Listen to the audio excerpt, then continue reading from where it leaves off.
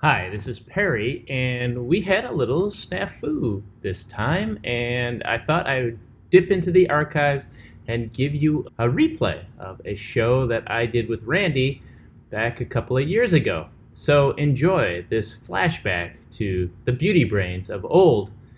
And don't worry, we'll have a new show next week. You're listening to the Beauty Brain Show, where real scientists answer your beauty questions. And now, here's Randy and Perry.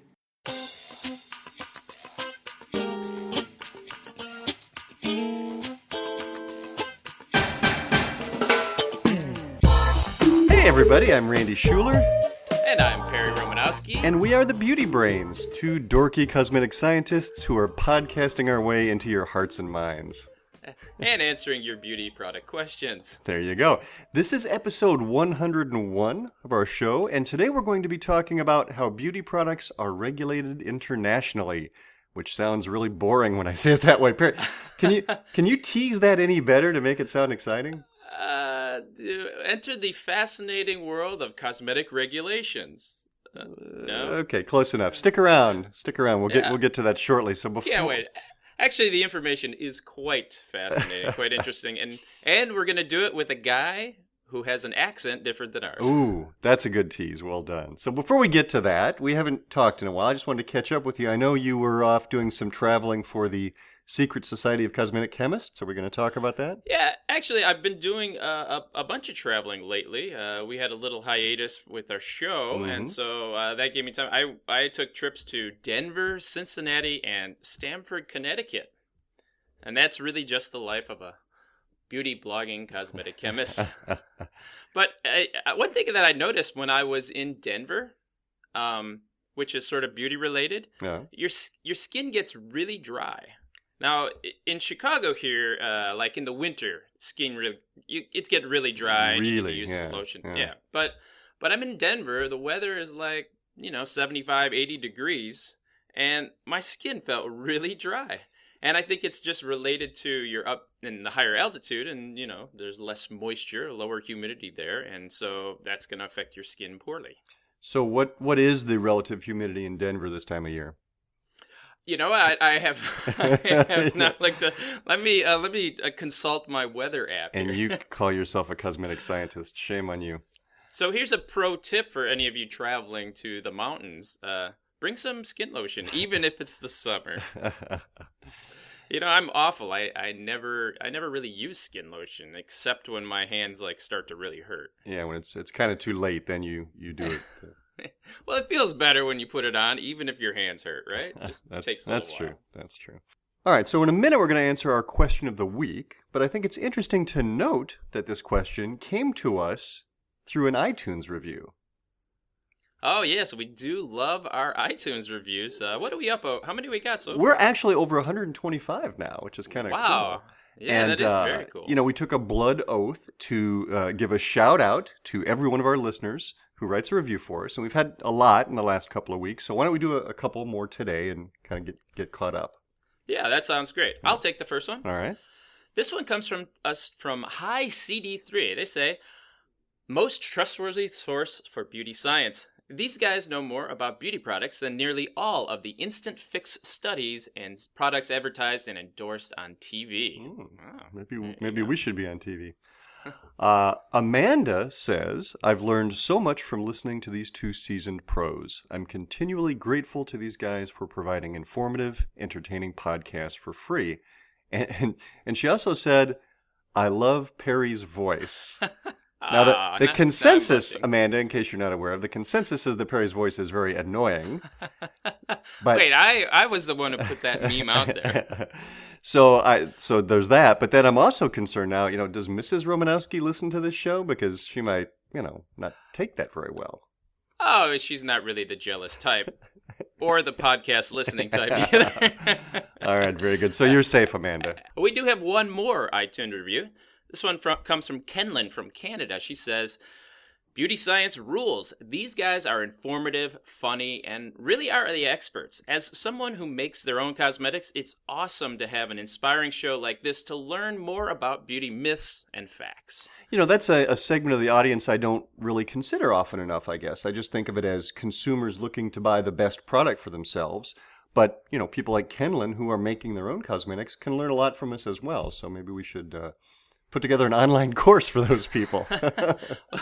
Well, you know, I know that we do have a fair amount of cosmetic formulator fans because I go to these different Society of Cosmetic Chemists events, and I hear all the time from people who say that they love our show. So. Oh, excellent. All right, well, enough with the patting ourselves on the back. Why don't we move on to our question of the week? So, Indeed. This one comes to us from Jacs, who's in the UK. And Jacs says, can you add an overview on how cosmetics are regulated in the rest of the world other than America, please? So, Jacs, we're going to do that today. Now, it's going to be tough for us to tackle the entire world. But it's a big world out there. We can cover multiple countries by talking about the European Union. And, of course, we've already covered the U.S. So between those two markets, you've gotten, except probably for China and Japan, I think the rest of the world pretty much follows what the U.S. and the EU does. So you get a pretty good sense from today's session on the EU. And as a special treat, we have our EU expert. So Perry, you want to explain what's up with that? Sure. Fortunately, we don't have to be experts in everything, and it gets really tough to be experts in regulatory stuff. As formulators, you know, you have to know all the ingredients, and then you have to know all the rules in the different countries that have the rules governing cosmetics. It just gets very complicated. But we have teamed up with our good friend Colin Sanders from the UK. He runs a beauty blog called The Beauty Scientist, and he actually tweets under Beauty Scientist, and he's puts out some good stuff. And he's actually a cosmetic chemist. He's kind of doing this, and I know he listens to our show too, so he's a big fan. And so he knows his stuff, and he had written a blog post about European regulations, and that kind of prompted us to sort of team up with him to do this segment on the show. So let me explain how this is going to work. So Colin has pre-recorded his presentation, so we've got that audio file. So we're going to try and make it a little more interactive. So we'll play, a little snippet of Colin, and then Perry and I will jump in with our comments, and then we'll go back and forth. So it's sort of a pseudo interview in that regard. But why don't we start by having Colin say hello to the audience? Hi, it's Colin here from Colin's Beauty Pages, and I'm a big fan of the wacky guys over at the Beauty Brains. So I was very pleased when Randy was kind enough to invite me to contribute something to the Brains podcast to answer some questions about how cosmetics are regulated in the EU. Well, it's great to have you on the show, Colin. Well, you're not live on the show, but it's great to respond to your voice. We do really appreciate it. All right, so Colin, why don't you start by explaining to everyone who actually makes the rules in the EU? The obvious first question for someone outside the EU is, who actually makes the rules? In fact, it's a pretty good question for people inside it as well. The answer is that the regulations are drawn up by the European Commission, a body that many Europeans don't know exists. I'm glad to hear that Europeans are apparently just as ignorant of this stuff as Americans, because I know people here don't understand it. And frankly, you can actually be in the industry and not have a very clear understanding of how the regulatory side works. Be as a chemist, you may not necessarily know. So I'm sure our audience is clueless. Right, and it's very difficult as a chemist to know all these rules, especially in a bigger company where a lot of that information is outsourced to your regulatory department, so people specialize in this. Right. We'll see what Colin has to say, but I'm also curious to know if Europeans share that commonly held belief that cosmetics are unregulated. So is very interesting. So we'll see if he touches on that. The Commission itself is run by 28 commissioners, who are delegates from each of the 28 member states and who are usually politicians with a successful career behind them. They have a staff of about 23,000 to do the actual work of drawing up the legislation. The cosmetics regulations are just one of the many things the Commission does, and it's been pumping them out regularly every 4 years since 1976. You can easily discover the latest version. It's online along with all the other EU regulations, so a bit of Googling will soon find it. Yeah, so it seems like a big difference to me is that there really is one central body for the EU. Yeah. And in the US, we talked about this before, we have to worry about the federal government, the state government, and, even, it's not exactly regulations, but certain stores have their own rules of what ingredients you can use for if they want to sell your products. So it's even like distribution regulation. Yeah. It seems like it's a little more straightforward, at least the way Colin explained it. If it's really that easy to go and put your finger on the latest regulation, it's not that easy to do here at all. Yeah. The Commission can also issue what are known as decisions, which are ad hoc rulings on specific points. These can and do override regulations in particular cases. A recent example is the change to the rules on methyl isothiazolinone, where a decision has tightened the restrictions on it. This means you can't be absolutely sure the public text is up to date, which is one of the charming foibles of the way the regulations work. The U.S. has some confusion as well, though. We have cosmetics, just as one example, that are over-the-counter drugs, so they do fall under the FDA. But then, some other regulations, fall under, say, TSCA or the Federal Trade Commission. The USDA even gets in there for like organic cosmetics. Right. So it's a bit more scattered. So even though it sounds like it's difficult to maybe find the most updated regs in the EU, it seems like at least they know where to go to find them. It's not always that easy here. Well, it's good to know that the U.S. has our own charming foibles. I wonder if the audience out there thought that today they would hear the word foible 3 times. What the European Commission doesn't have is a specific department devoted to cosmetics. So the regulations are drawn up by general bureaucrats. They don't know anything about cosmetics, so they depend on advice, and they get some of this from trade bodies and from interested parties. This means that the interests of the big producers are taken into account. Smaller producers, not so much. We talked about this issue of smaller companies with that new bill in the U.S., the Safe Cosmetics Bill. And I checked the status of that, by the way, because that was back in April when we talked about it. So I wondered if there had been any progress made. So I just checked it online, and the progress report as of yesterday, I guess, said, quote, "The bill has been read twice and referred to the Committee on Health, Education, Labor, and Pensions." First of all, it's been read twice? Why? Not quite sure I understand that, but anyway, apparently no real progress. I thought these Congress people would not read bills and then sign it. This one they're reading twice. Well. They also have advice from a body called the Scientific Committee for Cosmetic Safety, or SCCS, which is composed largely of academics with an interest in medicine and general science. So, is there really a U.S. analog to this SCCS? I mean, where do the industry scientists weigh in, for example? I don't know, does the EU have the an equivalent of the Personal Care Products Council? Is that what this is?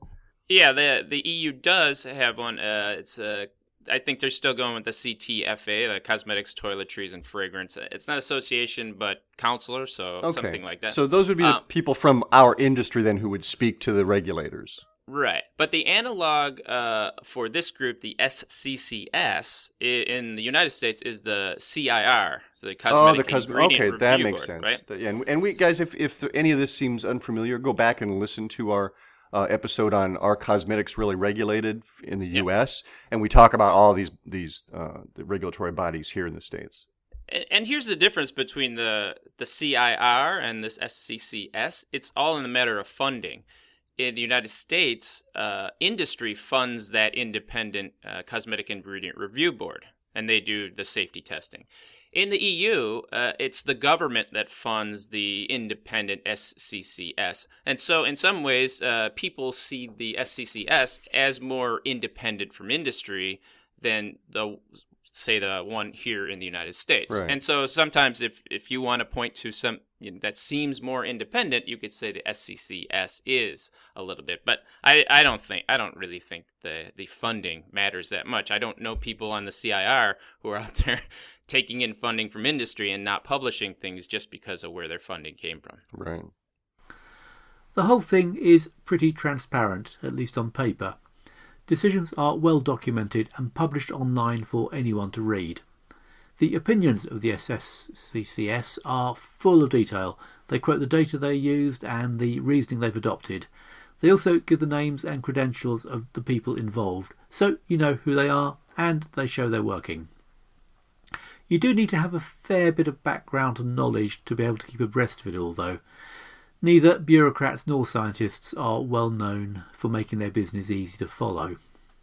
I don't know, I'm kind of impressed by that. This, sort of show your work approach to regulatory decisions. It sounds impressive. We certainly don't have that here.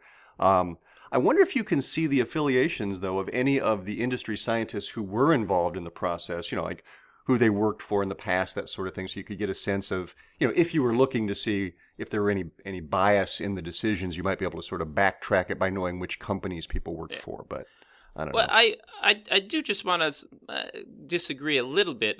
Here in the CIR, they do publish the results of safety testing. Mm-hmm. And so, you really can go and see the results of safety tests if you want to look that stuff up. But also, you have to have kind of a background in toxicology to understand any of it. So, okay. So it is also transparent in a similar way. Okay. Next, Colin's going to tell us about how these EU regulations actually work. So what sort of regulations have these guys come up with between them? You don't need to get any kind of registration approval to launch up a cosmetic, but you do need to register it on the Cosmetic Product Notification Portal. This is a simply enormous database of every cosmetic formulation on the market, along with its pack copy. Registering a product on it is not tremendously difficult, and it's free to registrants, which inevitably means the cost of administering it comes from European taxpayers. Its stated purpose is to provide poison centres with rapid information on the ingredients of cosmetic products in the event of some kind of medical incident. I would love to know how often this database is actually referred to. Well, first of all, notice that you don't have to get approval to launch cosmetics in the EU. I know some of the some people always claim that the EU is, more highly regulated than the US, but you don't need to get approval, and that's just the same way as it is in the United States. Same way here, yeah. Now, the registration requirement he mentioned it's already voluntary in the U.S., and this new bill that they're talking about would make that kind of thing mandatory, so that would make it more in line with the way the EU is doing it. And yes, the fees to support this would be passed on to the U.S. taxpayer. And, just a point about voluntary versus mandatory. Most of the big companies in the industry follow the voluntary guidelines because they know it'll help keep them out of trouble.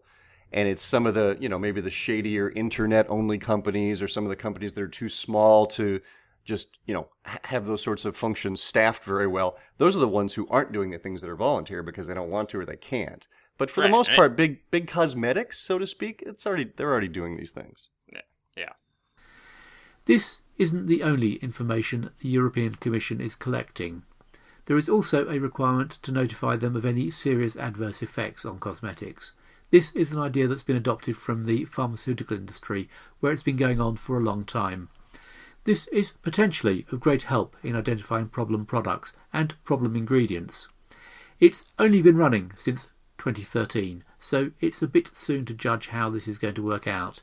But if my experience is anything to go by, there aren't going to be too many of them. Yeah, this adverse incident reporting, as Colin just described, is a central tenet of this new U.S. bill. And the other point of that is just to help identify products that cause a lot of health-related issues. I mean, that may or may not be, an allergic reaction. It could be skin irritation. It could be, poisoning, as he mentioned, for poison control centers. I remember one case that we saw of an adverse incident that was reported where, and I forget exactly how it was worded, but it was the shampoo caused eye damage. And so we thought, oh, well, gee, was it the surfactant too harsh and it irritated the eye, or what happened? Well, when you looked into the details of the report, it turned out that some woman had thrown a shampoo bottle at her husband and hit him in the eye, and that showed up as, eye irritation or something like that. So you really have to understand each individual case when you're looking at these reports. Yeah, absolutely. Well, let's look at the next topic that Colin discussed is probably one of the most important, and this is about banned ingredient. You frequently hear about how the EU bans many more ingredients than the United States, and in some ways that's true, but let's see what Colin has to say. The EU has quite a long list of banned substances. This is the longest bit of the regulations, and the one that almost nobody ever refers to. I have the rest of the regulations printed out in a folder on my shelf full of notes and comments. I add whatever I learn about what they mean and how they are interpreted and enforced, but I skipped the banned substance list. I don't think there is anything on it that anybody would ever want to put into a cosmetic in the first place, so I don't really see the point of it. There is a list of controlled substances, which are things that you are only allowed to use up to a certain level or in particular kinds of product. There are lists of permitted preservatives, colours and so on, although there is nothing to stop you using things that are not on the list so long as they are safe. This is one of my favorite parts of Colin's discussion, because there's lots of confusion over this, and you see this cited as a point of contention in the U.S. all the time. People will say the U.S. have only banned 8 ingredients, and in the U.K. they ban, I think it's over 1,000. What's on that list? But as Colin just pointed out, many of those things would never be used in cosmetics in the first place. Right. And actually, they're not allowed in U.S. cosmetics because they're not safe. You're not allowed to use things that are unsafe. It's just there isn't a list of prohibited ingredients. Right.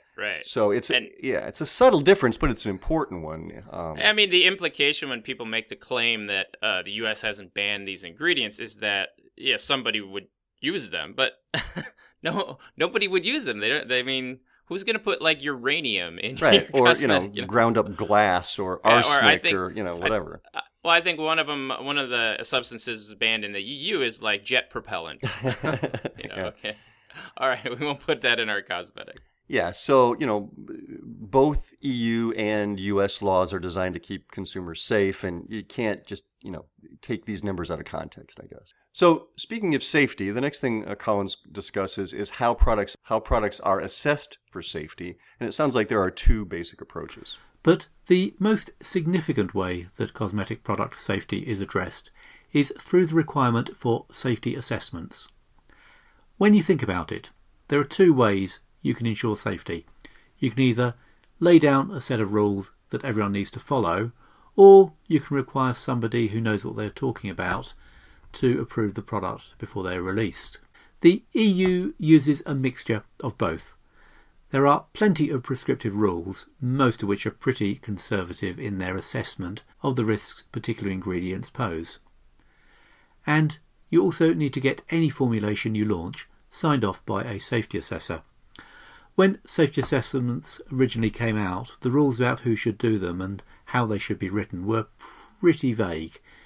They simply called for a suitably qualified person to assess the safety of the product. I quite liked this approach. It put the onus on the company to justify that their assessor was indeed suitably qualified. Yeah, this seems really similar to the way that cosmetics are handled, the safety of cosmetics are handled in the United States, at least at larger companies.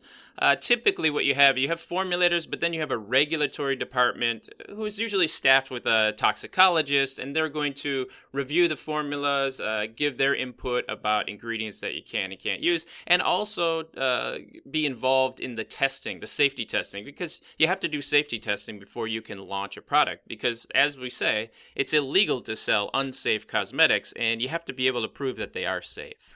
Sadly, the rules have become much more exiguous, and now there is a specific format that safety assessments need to follow, and some criteria for suitable qualifications for assessors.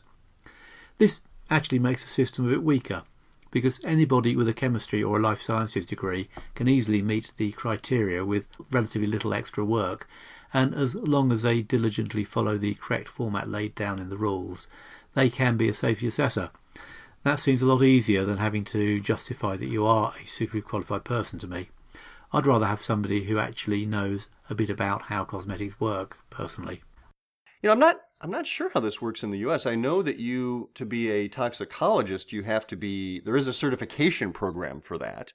Right. So I think that's sort of what compensates for that weakness in the EU regulation, if I'm understanding Colin correctly. You can't just have a chemistry degree and call yourself a toxicologist or safety assessor. You do have to have the certification. I don't know if that's voluntary, though, or if that's mandated by law someplace. That I don't know. Yeah, I don't think that's required by law in the U.S. How does it all work in practice? Different European countries enforce the regulations in different ways.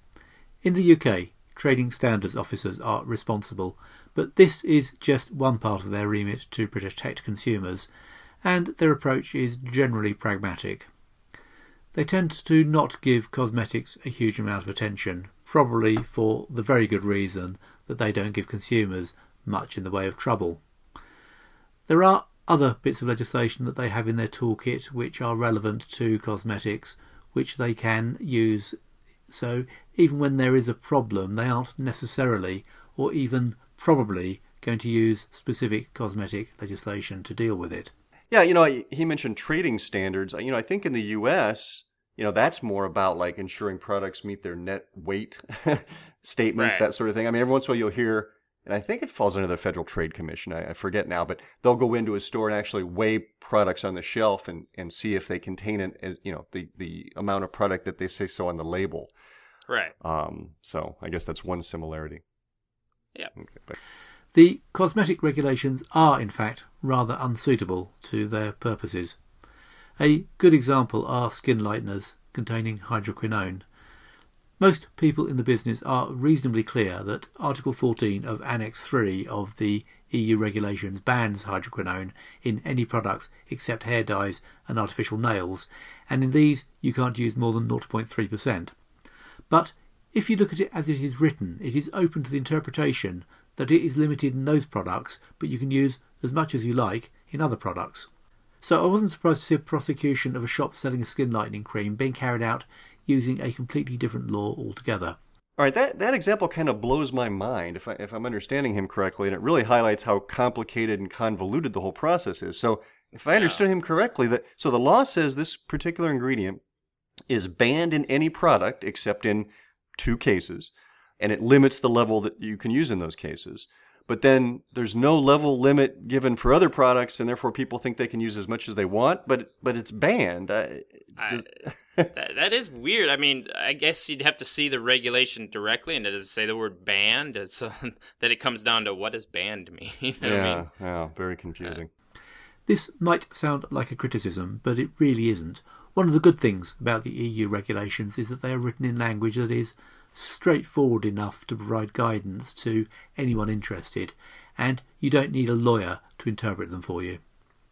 In Ireland, the Health Department has been given the job of enforcing cosmetic regulations, and they go about it in a rather more legalistic way, presumably because their pharmaceutical training influences them to do so. If you are selling your products in Ireland, you need to be ready to be interrogated by someone who has read the regulations very carefully if they get any complaints. Other European countries all have their own particular ways of enforcing the regulations. I thought this was interesting, and it kind of gets to the core of Jack's original question. Even though the laws are the same across the EU, the way that they are enforced varies from country to country. Now, we have a little bit of that in the United States because in addition to the federal laws, we have some state laws that obviously would be different from state to state. Although I do wonder, sometimes a state will pass a law and then the federal government say, oh, you're overreaching, and so it'll invalidate that law, right? Yeah. But so I wonder if there's that same sort of thing here in the EU. I don't know. It makes it sound like everybody in the EU has one set of regulations, but then they choose to enforce them differently. So it is a bit of a different scenario than we have here with our federal versus state laws. So who knows? Right. Okay, so next up, Colin's going to talk about the risks that cosmetics actually pose to the public. So, the big question is, do the regulations actually do the job? What are the risks that cosmetics pose to consumers? It happens that most cosmetic products are applied to the skin and the hair, which are not really vulnerable parts of the body. Unbroken skin is a pretty good barrier to most potential toxins.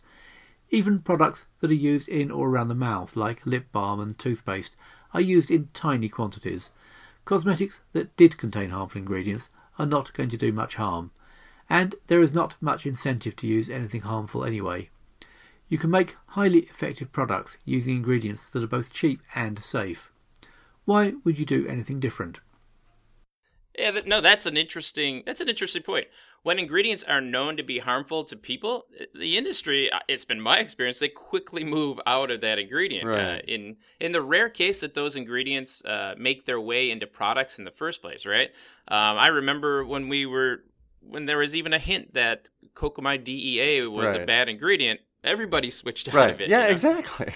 And because there's lots of other ways to make your product foam or do whatever, right? So there are lots of options to change stuff. Now, it gets a little more difficult when you're removing preservatives, but for most all other things, there's always another option. It's a little different, when there may be subtle health effects or there's no clear data yet indicating that there is a problem. And, endocrine disruptors come to mind, right? There's a lot of data on ingredients that say, well, they might do this, but those are generally done, in vitro testing, so it's only on cells in the lab, and it's really unclear whether there's an issue or not.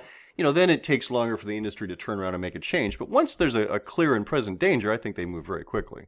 For sure. So the products from big and medium-sized companies are likely to be both legal and completely safe. In fact, given that they're all trying to build brands, they are very concerned with their reputations and would probably not behave very differently if all the cosmetic regulations were withdrawn tomorrow. Yeah, this is a great point. There seems to be this sense that, big beauty will, just dump all sorts of dangerous chemicals into products as long as they're cheap and they can make good profits. That's not true at all. I mean, remember, first of all, the chemists and everybody else in the company, for that matter, that make these products often use these products themselves. Remember, people would be lined up at our company store to get the products we make. Like if we were, secretly, or not even secretly, but just in the company going, we're adding some poisonous stuff in here because it's really cheap and we don't care if it kills people. Yeah. We wouldn't be using these things. So it's really absurd. I mean, do you think people in the industry are really that callous and stupid?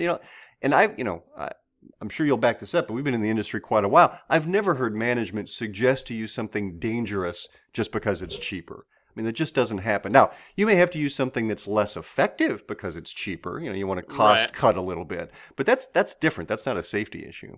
Absolutely. In fact, you can't really use worse ingredients to make the products much cheaper. It's just there's not that much. You're saving pennies. You're not really saving much. So that claim has never made sense to me. There are also quite a lot of people who make cosmetics on a small scale and sell them at crafts fairs and websites like Etsy. These people may not be quite so aware of the details of the regulations, but they are motivated by love of what they do, and it's hard to imagine them doing anything harmful. Okay. Yeah, I don't think people are smaller people or do-it-yourselfers who are selling their products are malicious, but I certainly think a lot of times they're ignorant of the laws, ignorant of the dangers, actually. And it's always that's why one of my suggestions is, if all things being equal, if you're going to buy a product, buy something from a bigger company rather than a smaller company, because it's a much higher chance that the product is safe. And all you fans of DIY products, send that hate mail to Perry Romanowski, care of the Beauty Brains. The only sector of the cosmetic business which is likely to pose any risk are products that are made on a small scale purely to make money. These tend to be distributed in ways that makes it hard for you to track back to them. Not very well known websites, direct mail and mail order adverts are typical. These people are not out to do any harm, but they can often be willing to cut corners. There was a lot of publicity recently about fake branded products. Contamination is the biggest problem, and fake products were found to contain things like rat droppings. Nobody is putting this kind of thing in their products deliberately, but they might well not follow elementary hygiene, such as keeping batches covered overnight. This is exactly the kind of thing people out to make a quick buck are going to do as well.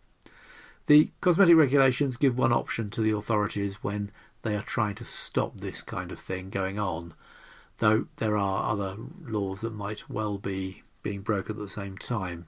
Yeah, totally agree. I mean, all bets are off if you're dealing with unscrupulous companies that are selling fake branded products. Now, I'm not talking about just a drugstore dupe and somebody's selling a cheaper knockoff of Olay or something like that. I mean, I'm talking about products, these companies that are, willing to break one law in terms of counterfeiting.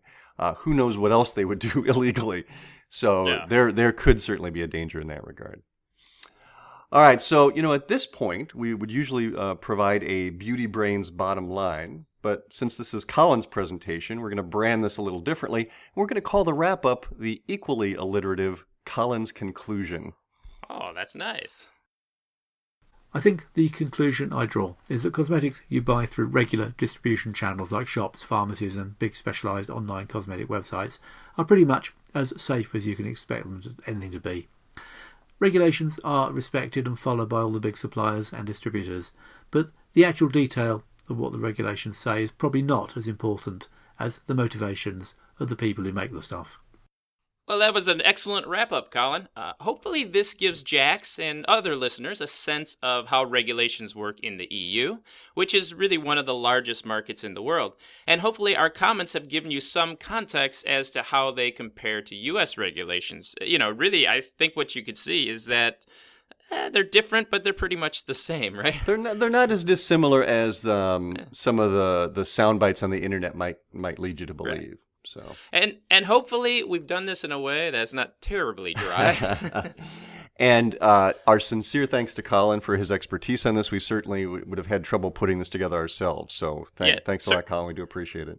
Yeah, certainly check out his website, Colin's Beauty Pages, when you're done going through all of the Beauty Brain stuff. We'll put a link to the show notes as always. All right, Perry, we have come to the end of another show. You want to quickly remind our listeners of all the good things? Oh, yeah? Yeah, you're right. We have come to the end of the show, but there was one more anecdote I wanted to share about my Denver trip. Oh, please. Yeah, on our drive out to Denver, I actually listened to a couple of audiobooks. Oh. One of the things I love about long road trips is listening to books. Of course, the book that I listened to was called Demon in the Freezer, which was all about the smallpox virus and the fact that it would make a devastating weapon and that there are still a few vials of it left out there in the world that we should really be afraid of. This is such an uplifting segment. Yeah, it was a bit trivial. However, the book was really fascinating, as most audiobooks are. And now the Beauty Brains has teamed up with Audible to bring you a special offer. If you sign up with them using the link audibletrial.com/beautybrains, you can download a free audiobook and show your support. So you can get the Demon in the Freezer or most any other book as your first audiobook, and you get that for free. Just sign up through our link, audibletrial.com/beautybrains, for a 30-day trial, which you can cancel at any time. And you still get to keep the free audiobook if you do cancel. So audibletrial.com/beautybrains. And just to be clear, they're free to read about the pathogen of their choice, right? They're not limited to just smallpox. Right. You might check out Parasite Rex, another one of my favorites. I would like to see the book club that you belong to. It makes no sense to me. But anyway. All right. Well, thanks, Perry. Thanks, Colin, both of you guys for a great show, and for all our listeners for sticking with us through our 101st episode. And we'll be back to see you guys again next week. But until then, remember, Perry, tell them. Be brainy about your beauty. Well done.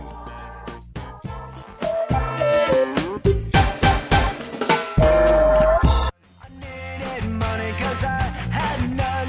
I bought the